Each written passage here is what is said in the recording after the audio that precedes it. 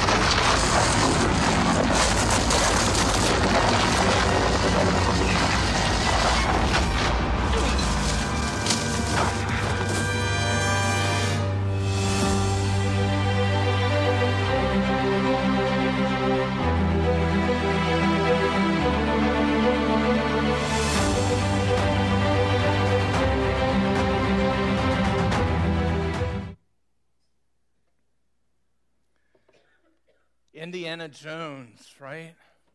Who would have thunk it, right? Right in the middle of church, and we're going to talk about Indiana Jones and everything. Thank you, bud. So we are starting this new series, and I'm going to be honest with you.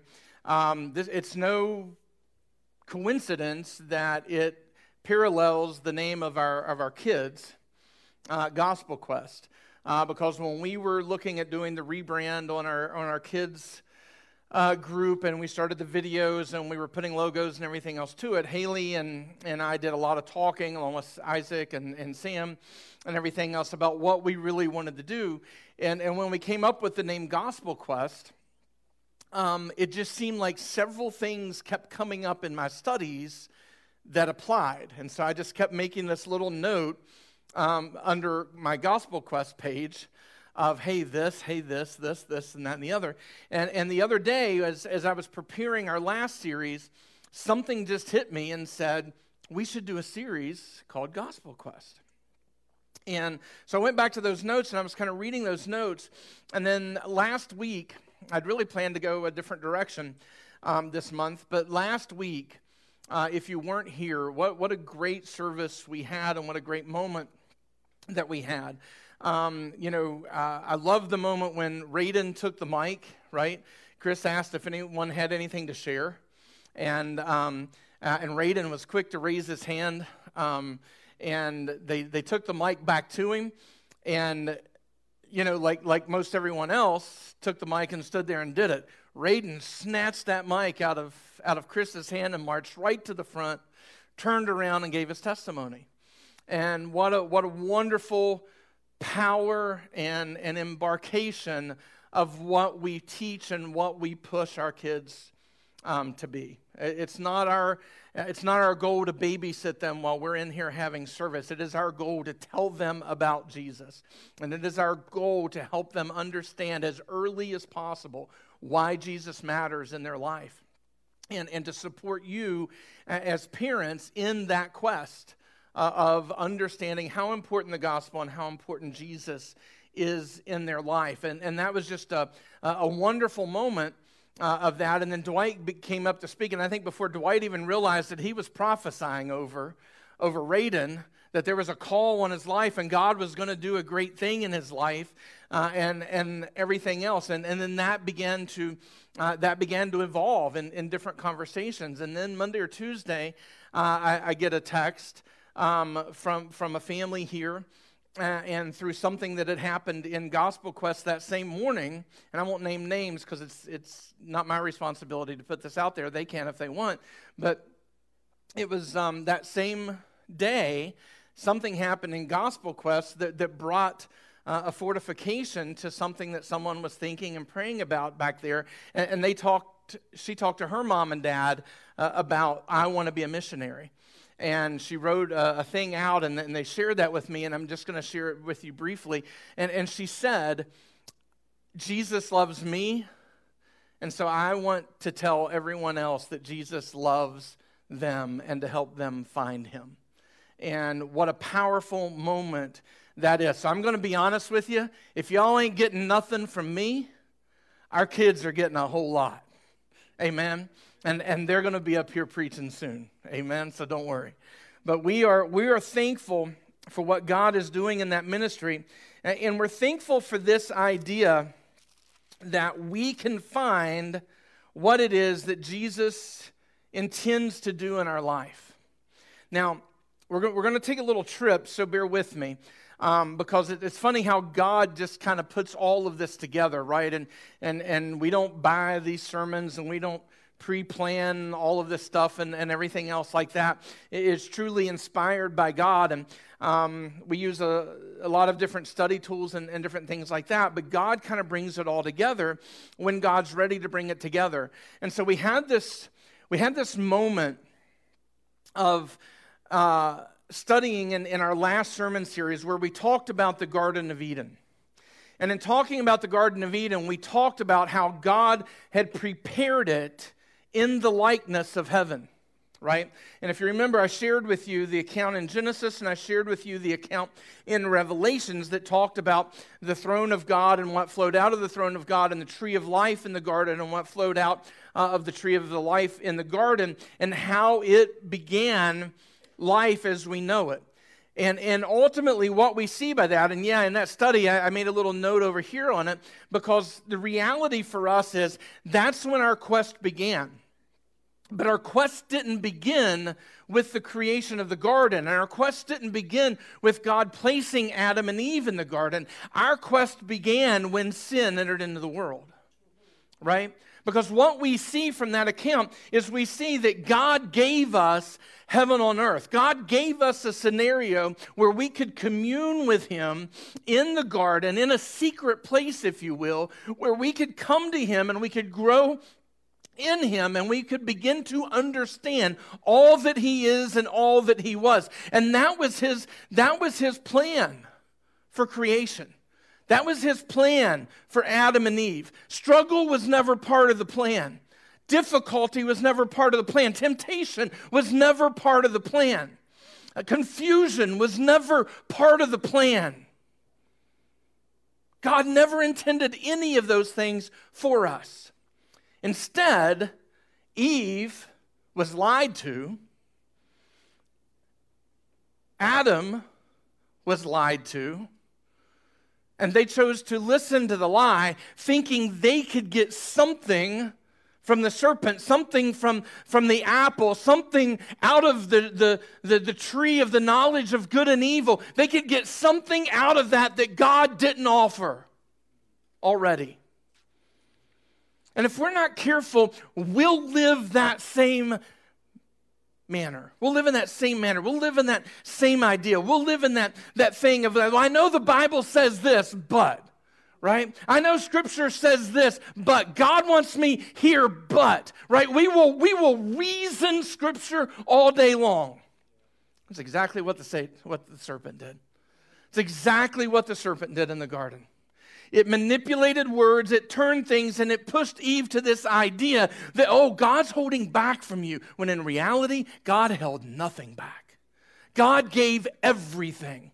Every herb yielding seed, every tree, every animal. They had authority over the animals. They had authority over the garden. They had everything that they wanted. God had supplied the water flow out of the tree of life that we see evidence in Scripture.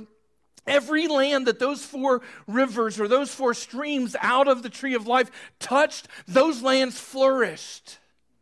They flourished. In between them were dead places, but those places flourished. So what we see from that is evidence that God had provided everything needful for man to flourish. In His presence. In His presence, in His dominion. In His holiness and in His goodness, we were created to flourish. But we thought we were choosing something more. We thought we were choosing something better. We thought God was holding back on us, when in reality, God wasn't holding anything back. He was giving us the very best that he had.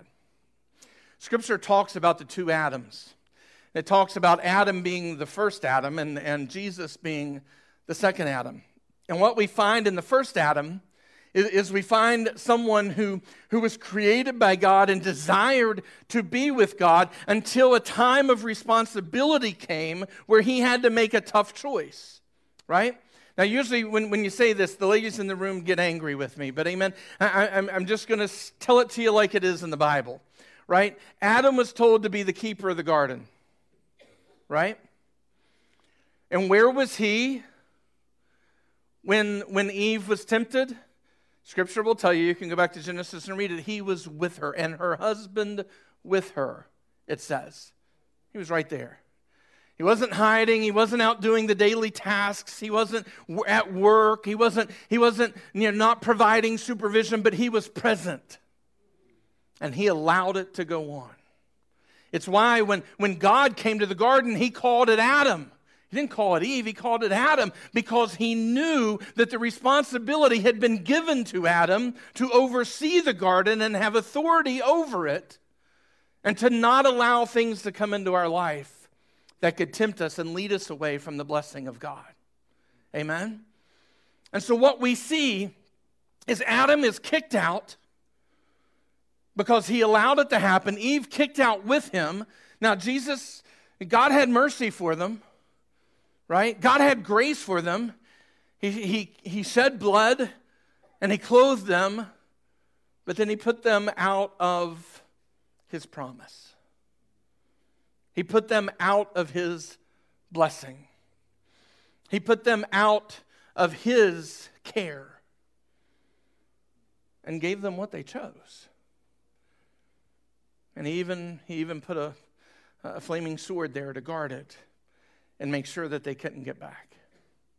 And this is where our quest begins. This is where our quest began.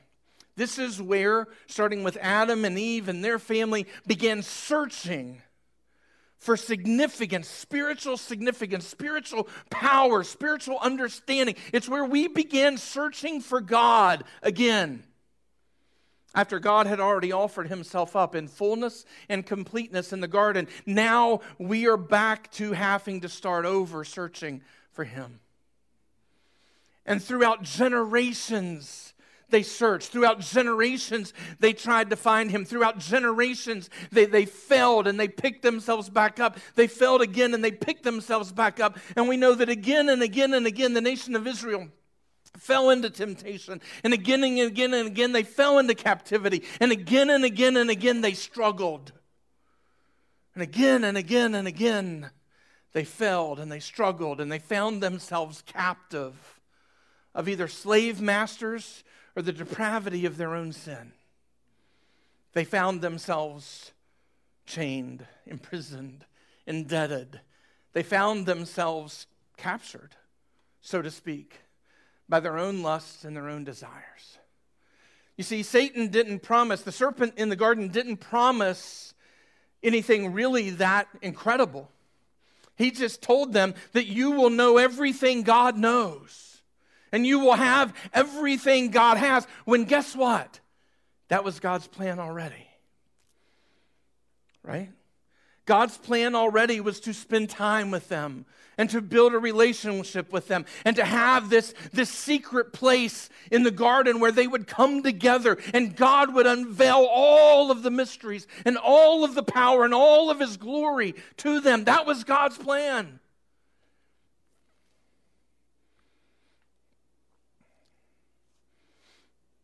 But they, rather than choosing God, chose to try and accomplish it themselves.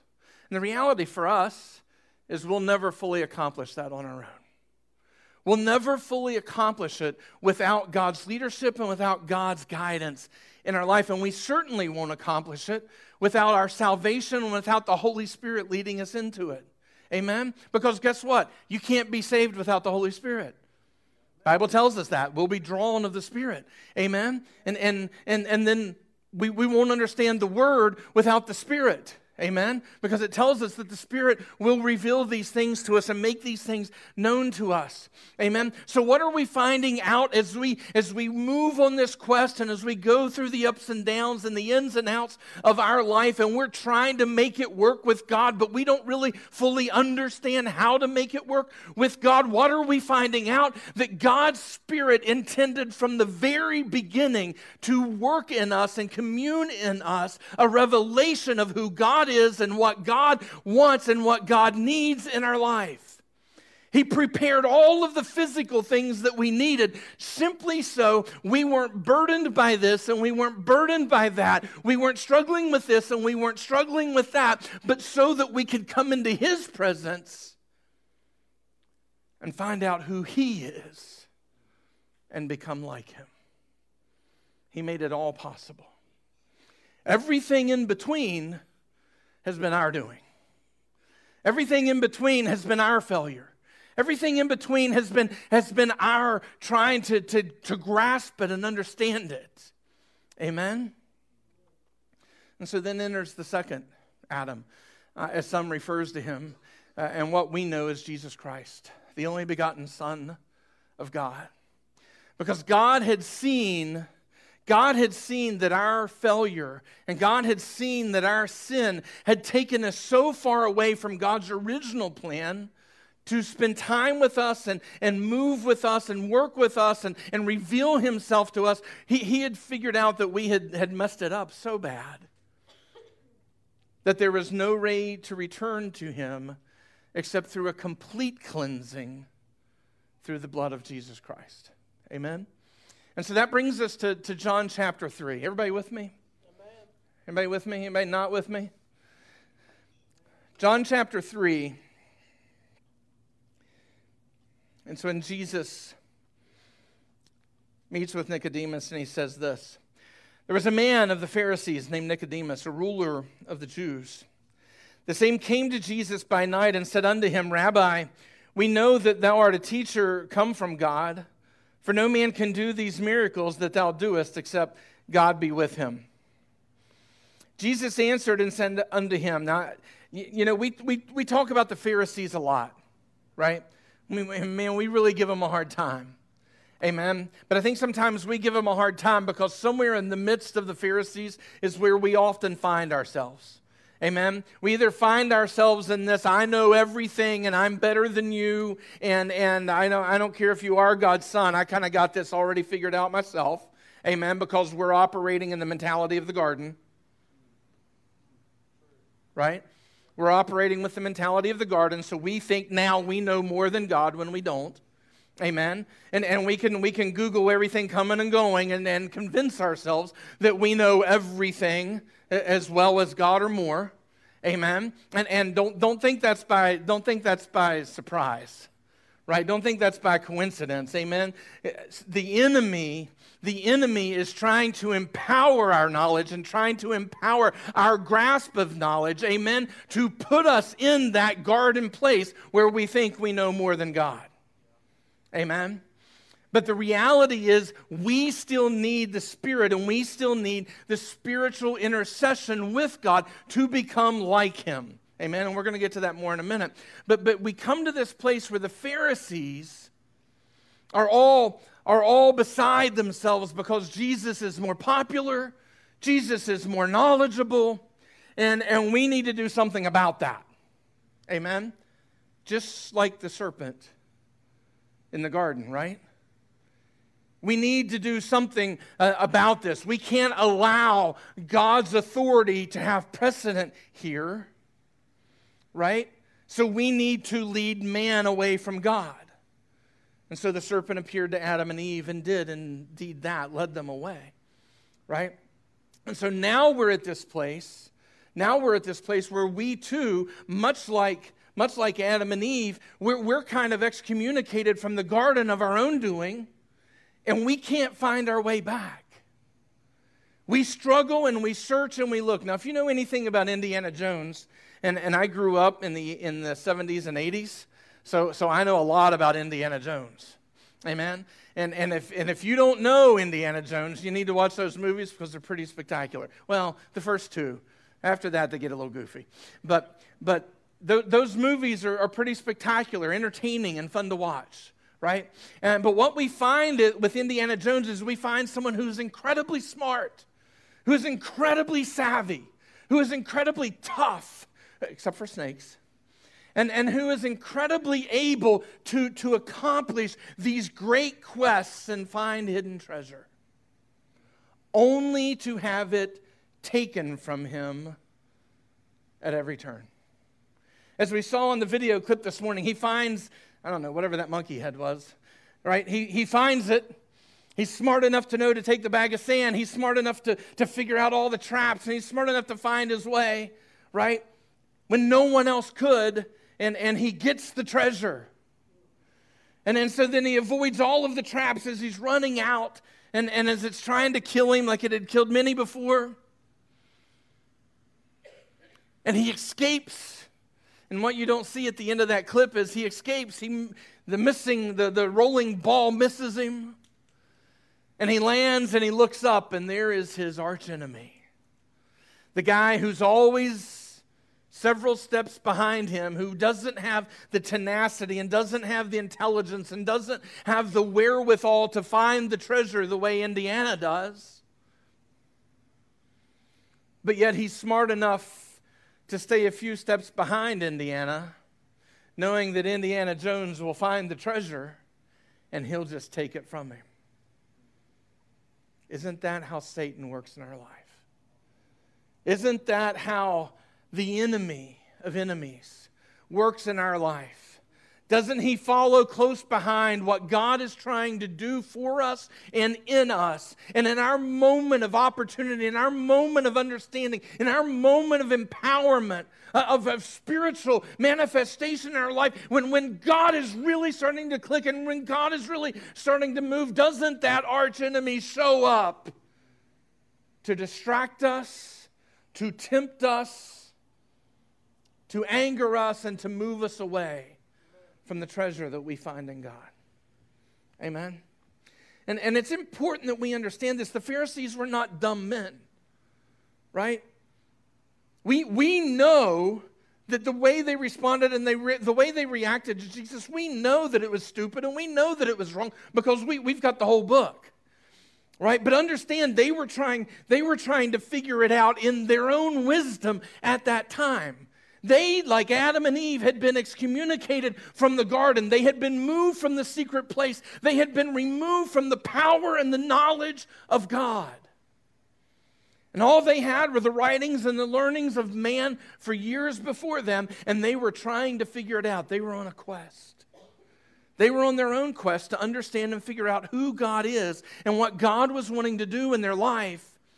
And they thought they had found it. They thought they had figured it out. And they were exercising it the way they believed best served God and eventually best served them. Amen? And so what we see now is in the presence of Jesus, we see a manner of miracles that had not taken place ever before. In all of the writings and in all of the yearnings they had received, nothing was taking place quite like what was taking place with Jesus Christ. And most of them were jealous. Most of them were envious. Most of them wanted it to end. Most of them were like, it's got to stop. And they were already trying to figure out how to kill him. And they were already trying to figure out how to make him look bad so the people would turn against him. Amen?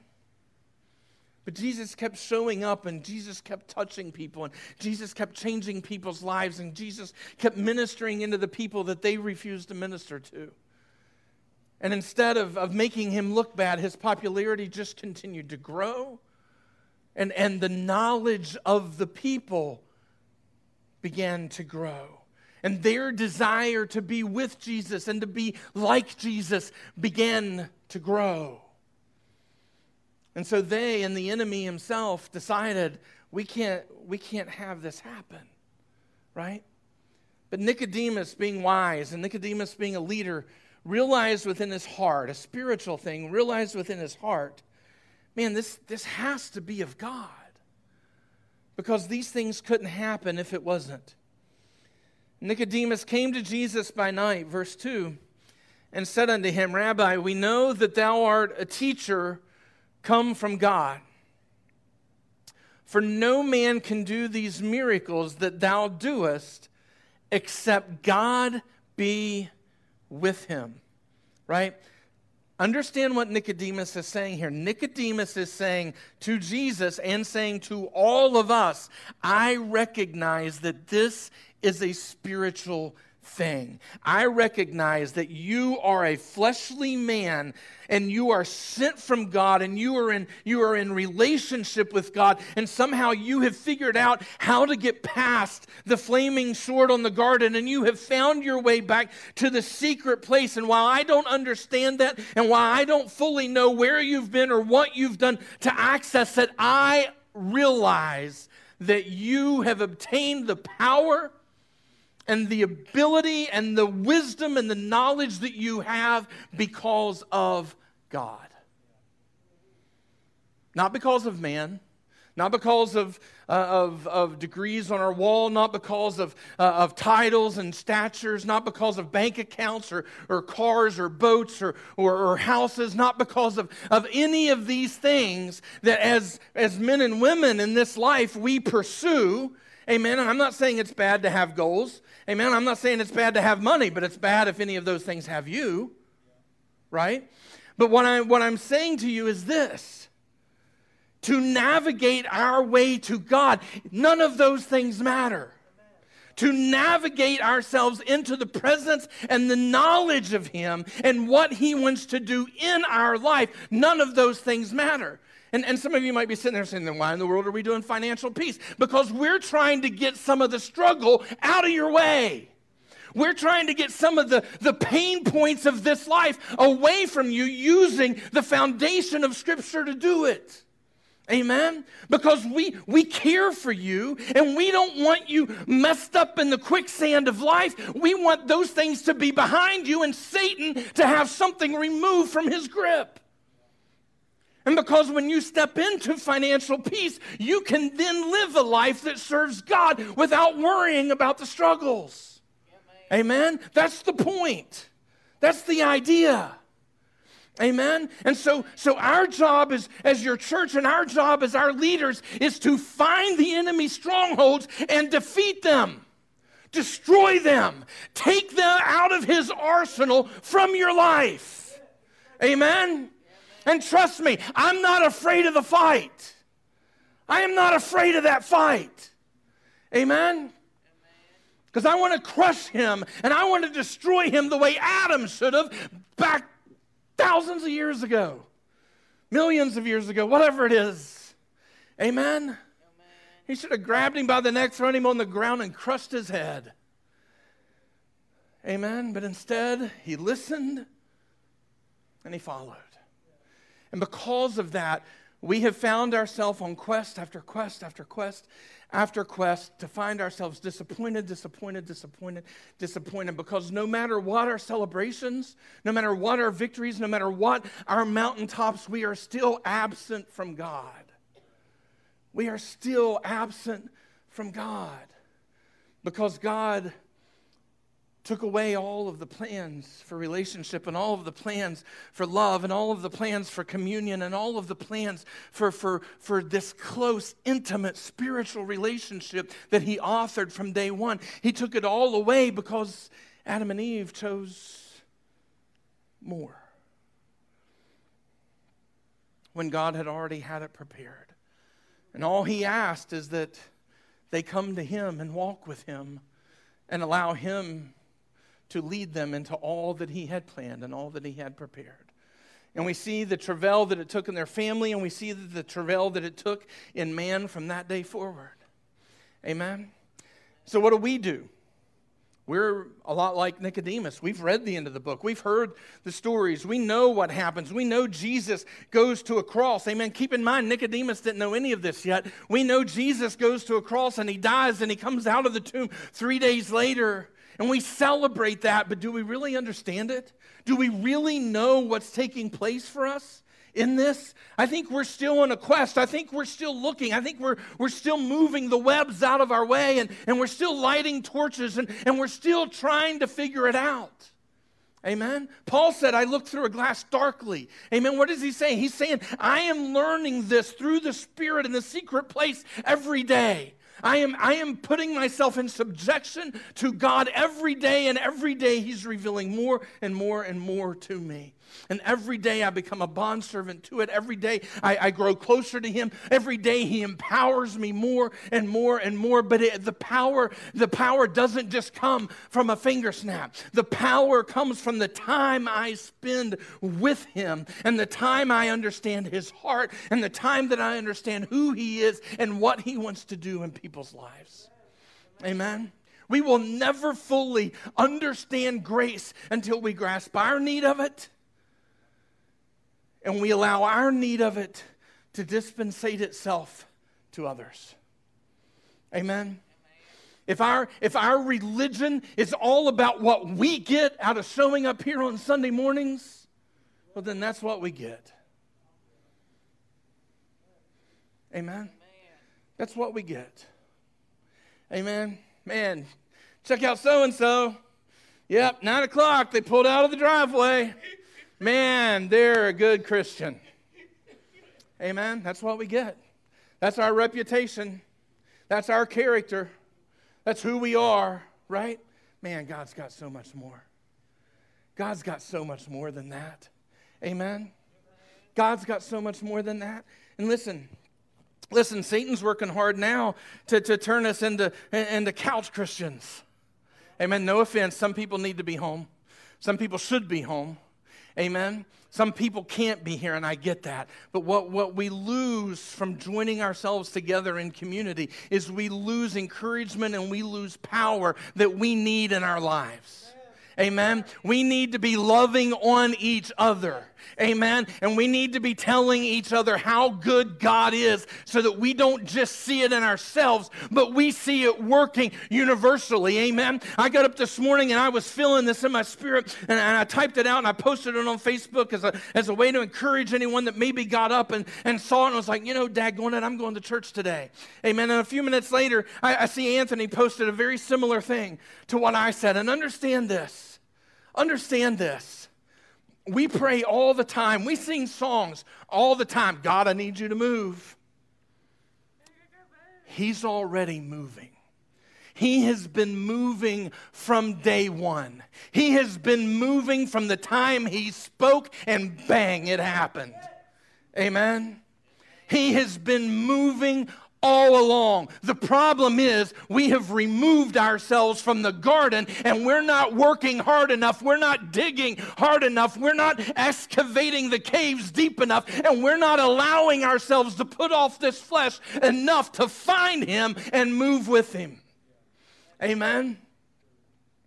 And this is where Nicodemus was. This is where Nicodemus was. He was like, man, I know this is of God. It was bearing witness in his spirit. Remember what we said about John the Baptist? Amen. And John leaping in the womb, in Elizabeth's womb and everything else. That was a spiritual moment. That was a spiritual thing. Amen. Jesus pronouncing the presence of God, or John pronouncing the presence of God on the shore that day before he baptized him. That was a spiritual thing because there is no evidence that they had seen each other until that moment. And so it was a spiritual thing. John had found and John had realized that my way to God is through separation from the things of this world. Now, I'm not so sure he had to wear camel hair. And I'm not so sure he had to eat locusts and honey. The honey I'm okay with because I love me some honey. Amen. But I'm not so sure about the locust thing, right? But what John found out is he needed to separate himself from the things of this world and find himself in the presence of God. And he did that through separation from the things of this world. And because of that, he was able to come and he was able to preach for the first time. He was able to lead people for the first time in over hundreds of years, almost 300 and some years since the prophet Malachi, that there had been someone that separated themselves from the world and received instruction and received discipline and received direction from God. Amen.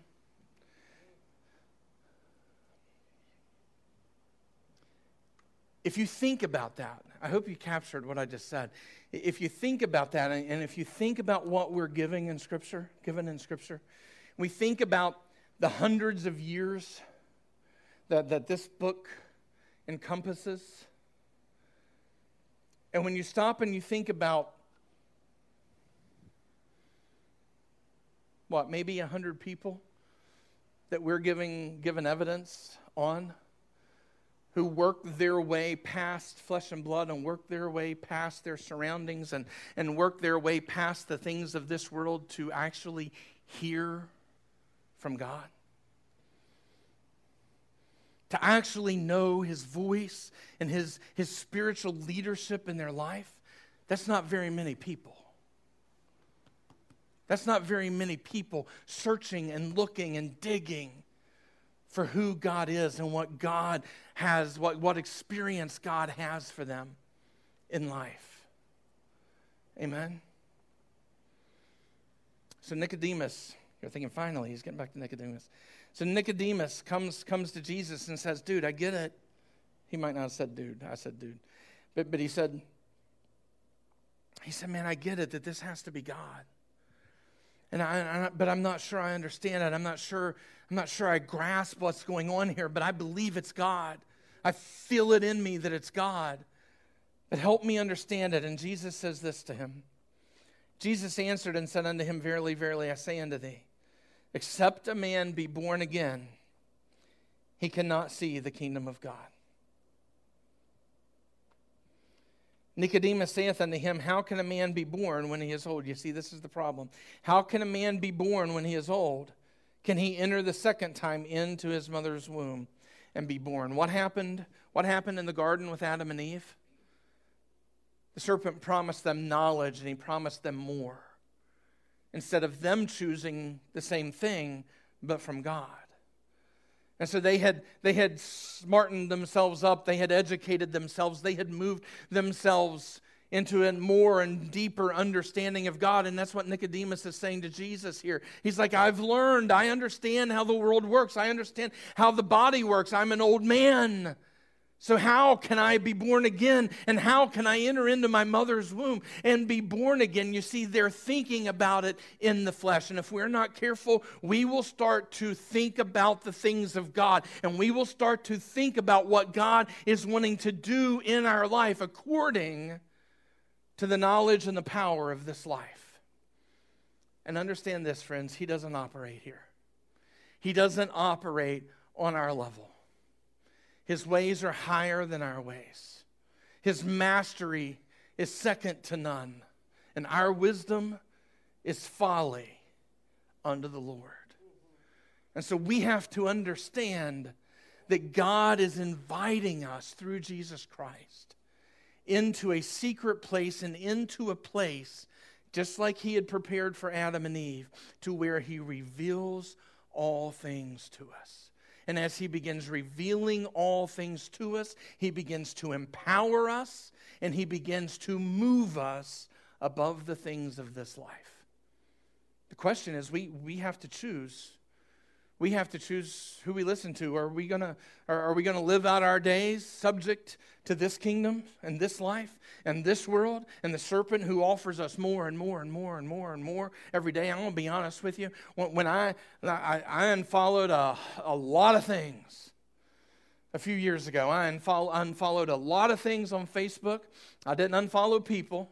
Amen. Oh, I did unfollow some people, but I didn't unlike them. Amen. Because I wanted to be there for them if they had a need, but I didn't want the drama that they were sowing and everything else like that. So I separated myself from all of these things. And the only pages I'm caught up on Facebook anymore, and I don't even spend nearly, if it wasn't for the church and family, I wouldn't be on there hardly at all anymore. Amen? Because I have moved myself away from the influences of this life, and I'm choosing the things of God in the secret place. And guess what? I'm finding Him. I'm finding Him. He's speaking to me. He's showing me things. He's revealing things to me. He is empowering me. And we're seeing Him work in miraculous ways. Amen? And I say we because I'm not just talking about me. Amen? Because I know some of you are doing some of the things. We share texts all week long. Man, God moved and did this at work today. Man, God moved today with this. I was talking to the stranger in the store and blah, blah, blah, blah, blah, and everything else like that. And man, I am feasting off of those moments. Why? Because we're choosing to separate ourselves from this stuff, and we're choosing to step into the secret place and allow God to move us into what He's doing, which was His plan from the beginning. That was His plan from the beginning, was to provide everything for us so that we could step in as flesh and blood to what He was doing and what He was going to do. Amen? He had it all figured out, and we just needed to take His leadership. Instead, we took the lead. Amen? Talking about mankind, we took the lead and messed it all up. And continue to mess it up again and again and again. Amen? Nicodemus couldn't understand it because he's looking at it from his knowledge. He's looking at it from his wisdom. And he's saying, how can this be? And Jesus says, verily, verily, verse 5, I say unto thee, except a man be born of water, born of flesh and blood, born like any other man and woman is born, and of the Spirit, he cannot enter into the kingdom of God. Amen? When you're saved, we don't have a bucket of Jesus' blood here. Right? Anybody? Not that I know of. And I'm pastor, so I would think I would know that if we did. Amen? And if we did, I probably would pour it over me. Amen? Because it's Jesus' blood, and you don't get any better than that. Amen? But we don't. Right? And so when we preach that what's red as crimson shall be made white as snow, amen, and we encourage you to come and pray, and we can encourage you to confess your faults, amen. It is not a physical thing that we are asking you or anyone watching to step into. What it is a spiritual thing. What it is God saying, I've been here all along, guys. I've been here from day one. Since the day I spoke and bang, it happened, I have been right here in the same place. I haven't wavered. I haven't changed. I haven't moved. My authority is the same authority today as it was all the way back then. I am right here. And so here's my Son and the sacrifice of His blood, which was given to me. Scripture says that it was carried and offered into the bosom of God. Amen. So what was given to me is enough for you. And through my Son, I'm now creating a gateway back to me. I prevented you from ever coming to it again because of Adam and Eve's choice. But through Jesus, I'm allowing you a way back to where I am. Amen? And there's tons of symbolism in this, and over the next couple of weeks, we're going to talk about some of these things. But there is tons of symbolism in it, from the temple veil being rent, amen, and the priests no longer being required to offer tainted sacrifices on our behalf. Amen, for us to find God. Amen, all of that now being removed, and the blood of Jesus offered to God, not offered to me and you. Amen, I don't have a bucket. I'm not going to pour it over your head. Amen, God has the sacrifice.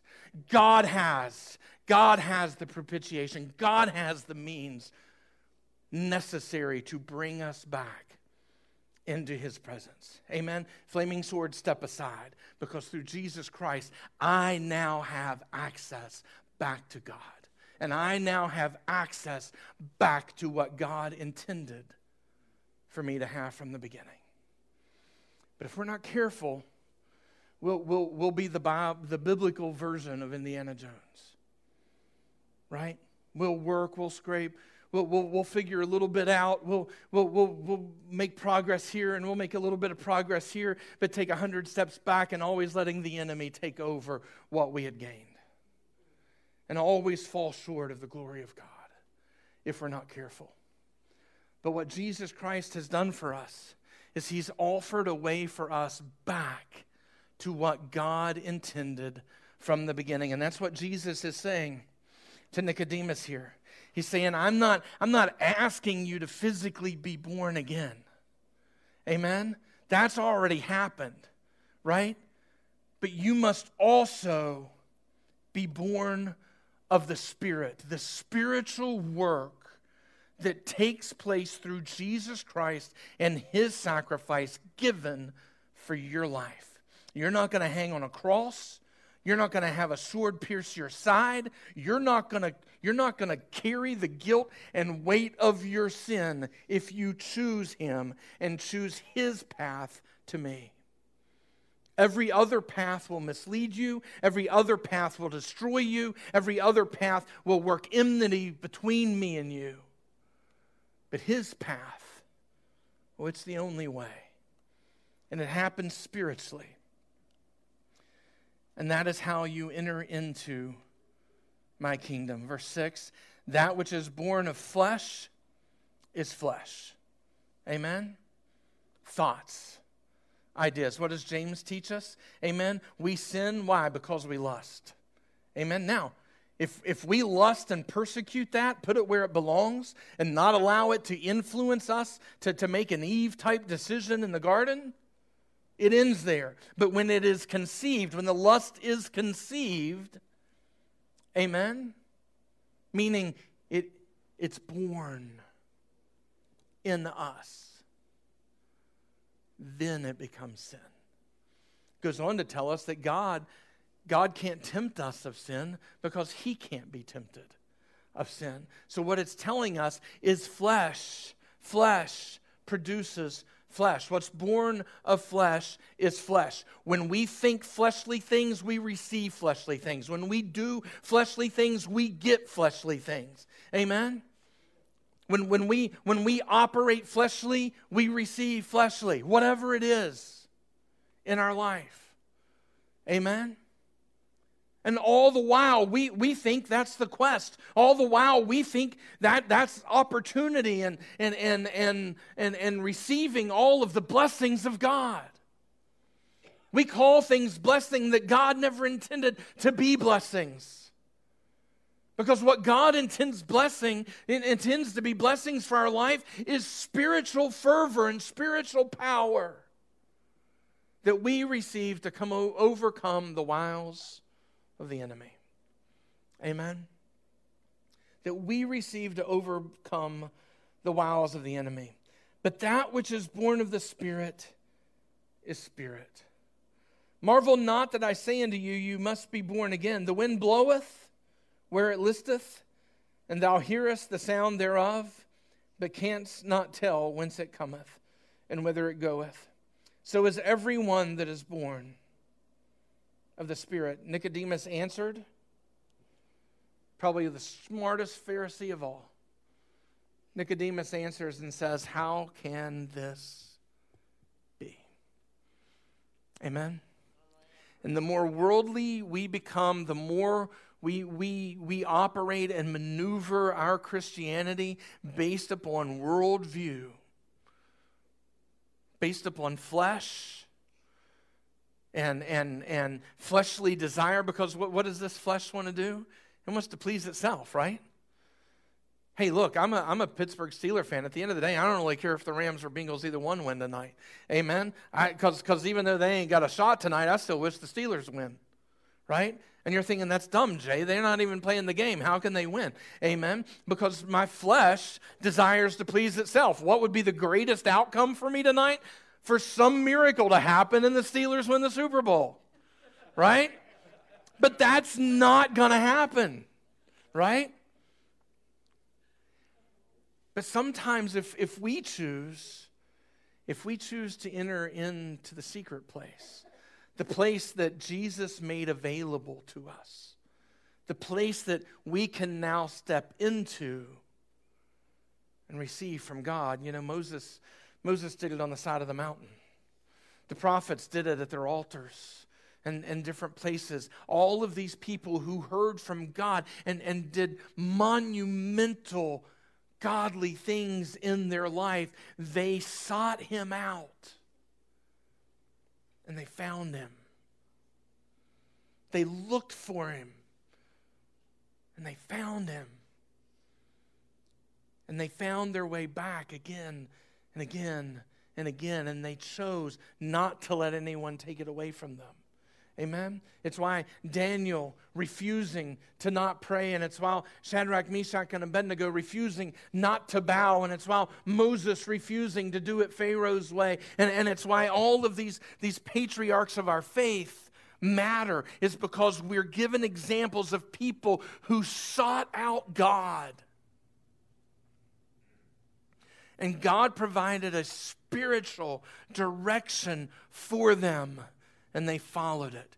What had happened? Jesus in the flesh. What happened every time he got tired, and every time that he came to a place of discomfort, not physical discomfort, but spiritual discomfort? What did he do? He separated himself.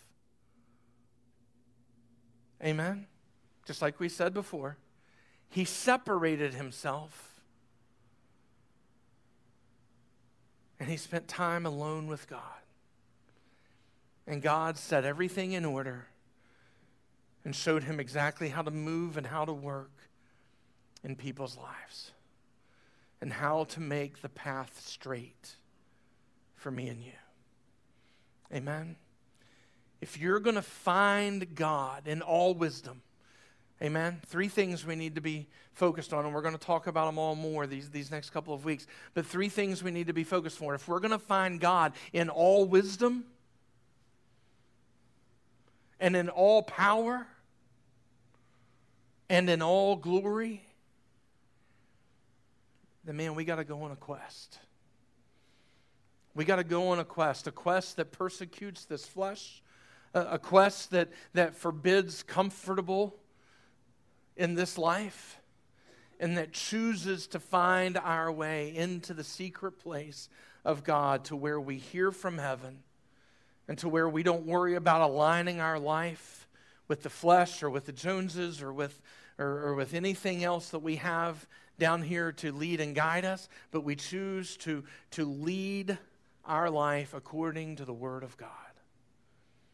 And we trust it, even when it doesn't make sense. And trust me, friend, there are going to be days that God leads you places that it just won't make sense.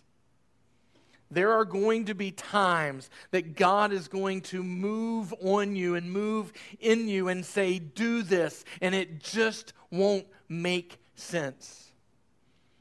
Amen? I could story tell all day, but I'm going to share this with you, and we're going to get ready to close. Amen? Sam and I just got married. And some of you have heard this before, but Sam and I had just got married. And 3 months in, she's pregnant. No clue how it happened. And, I'm not really being funny there. I mean, we were doing all the right things to prevent it from happening because we had a plan, right? We had a budget, we had a plan. Everything was going to be perfect. We were going to have money saved. We were going to have no debt. We were going to have all this stuff, right? We had a plan. And then, she starts having the signs and stuff and everything else. And we're like, well, this can't be. We're doing this. We're doing da-da-da-da. And everything else. And so we go and get a test. She won't even look at it. She does the test and goes to bed. And she's like, I ain't looking at it. You go look at it. And so I go in and I look at it. And sure enough, it's positive. She's pregnant. 3 months in.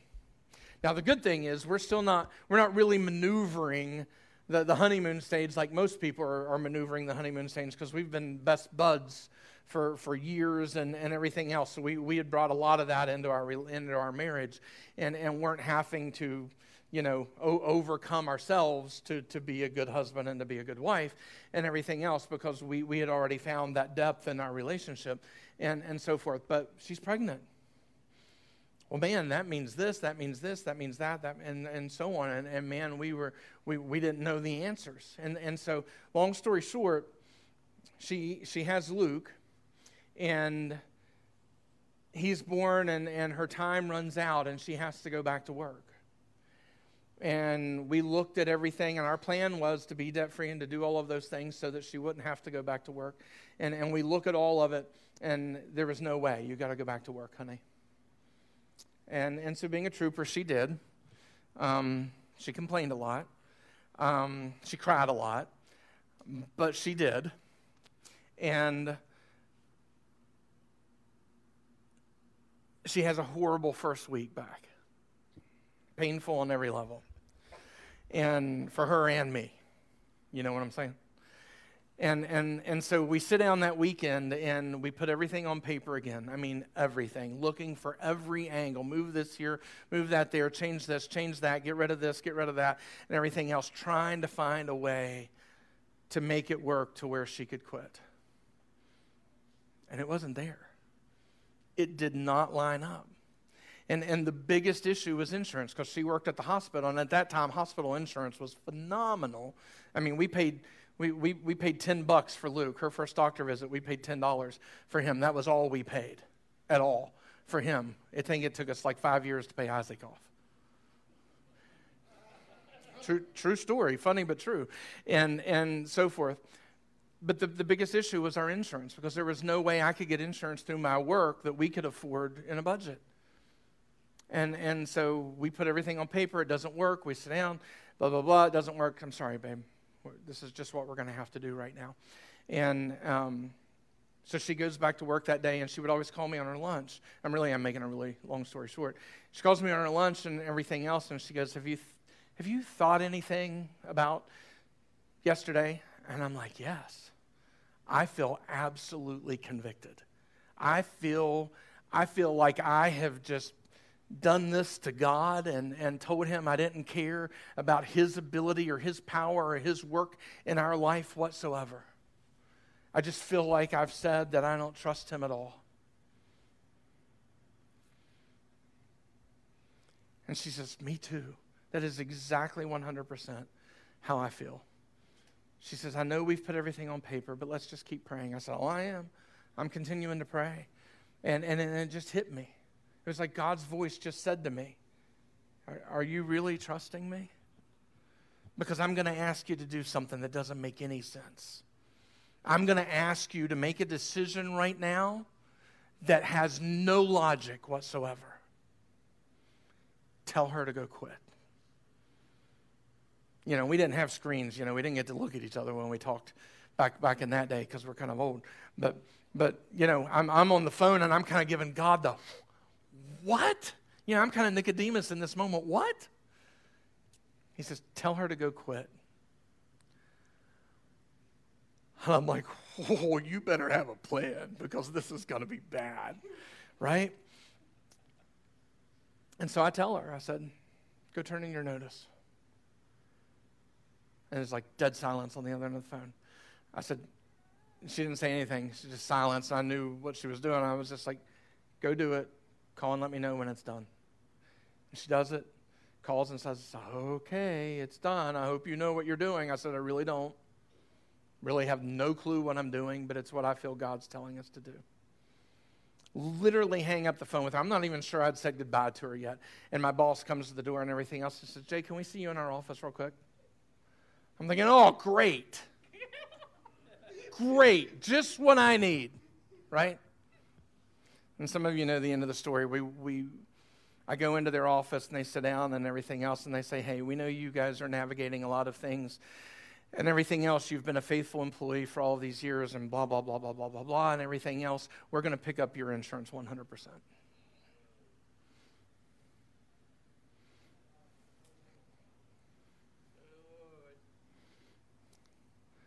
Couldn't see it coming. Couldn't see it coming. Had no clue. Didn't even know they were talking about it. Knew nothing. But God was orchestrating it all.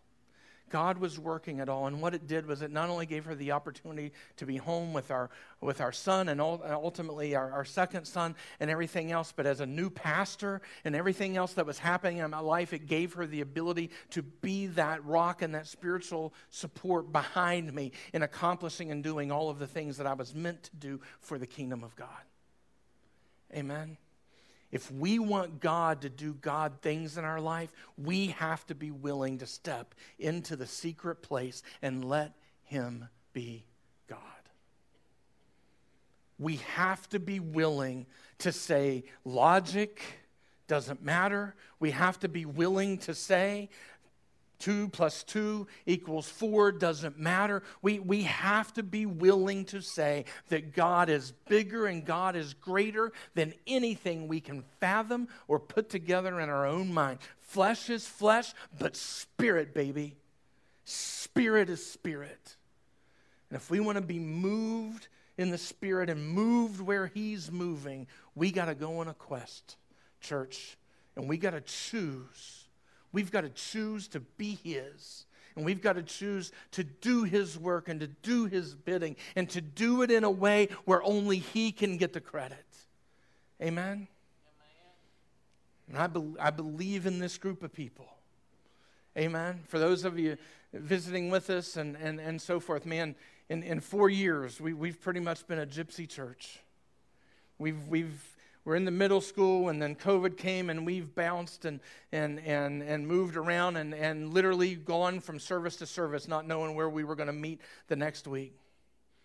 And then God began to move and open this up for us and put us in a place where we could begin to see the things of God coming to fruition with our vision for ministry and our hope for this community and the things that we want to see God do. And we're starting now. We've done enough. Clearly, we haven't done everything, but we've done enough. Amen. And we're getting the ball rolling. And as TJ has told you, financial peace is just one step of that. Amen. And we're starting with you, the church, on that, to take Satan's stronghold away from you in that, and to take it away and allow you to come to a place and a point that God can begin to move in your life without you having to weigh this or weigh that. Amen. And then once we get the church, we're going to the community. We're going to the police departments. We're going to the fire departments. We're going to these other places in the community. And we're going to offer the same kind of spiritual power and reasoning to them. Now, guess what? Some are going to reject it. Amen. Because flesh is flesh. Amen. But some are going to choose spirit. Some are going to choose truth. Some are going to choose power that is beyond this life. Amen. And I'm going to tell you this. This isn't about making millionaires. Amen. This is about giving financial peace according to Scripture. The scriptural way to manage your money. Amen. Because we want to take that power away from Satan in your life. Amen. We want you to have financial peace so that you can operate without Satan holding that over your head anymore, ever again. Amen?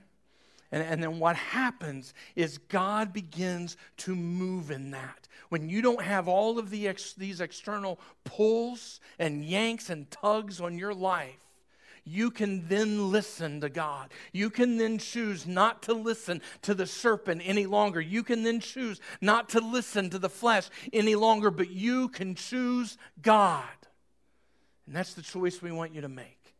Amen? And we can change homes. We can change the community. We can change anything and everything that God lets us touch from this. But we got to go on a quest, man. We can't just say, man, I hope this happens. No, we gotta dig. We gotta search. We gotta bring out the whip and jump over things and dodge fiery darts from the enemy and not allow him to have precedence and hold over our life anymore. We've got to choose to find the garden. We've got to choose to find the secret place, and we've got to choose to accept Jesus Christ as the one who gives us access back to everything that God intended us to have from the beginning. Amen? And we have to go on that quest together. Nobody has to do it alone. Nobody has to do it without support and without encouragement and without leadership. But we gotta go on a quest. And we got to seek the fervor and the power and the Spirit of God for our life. It's not going to happen any other way. You can wish for it all day long. Amen? But it's not going to happen any other way. For you to be wise and operate in the instruction of the Lord, you've got to find your way to God. And the only way you find your way to God is through the blood of Jesus Christ.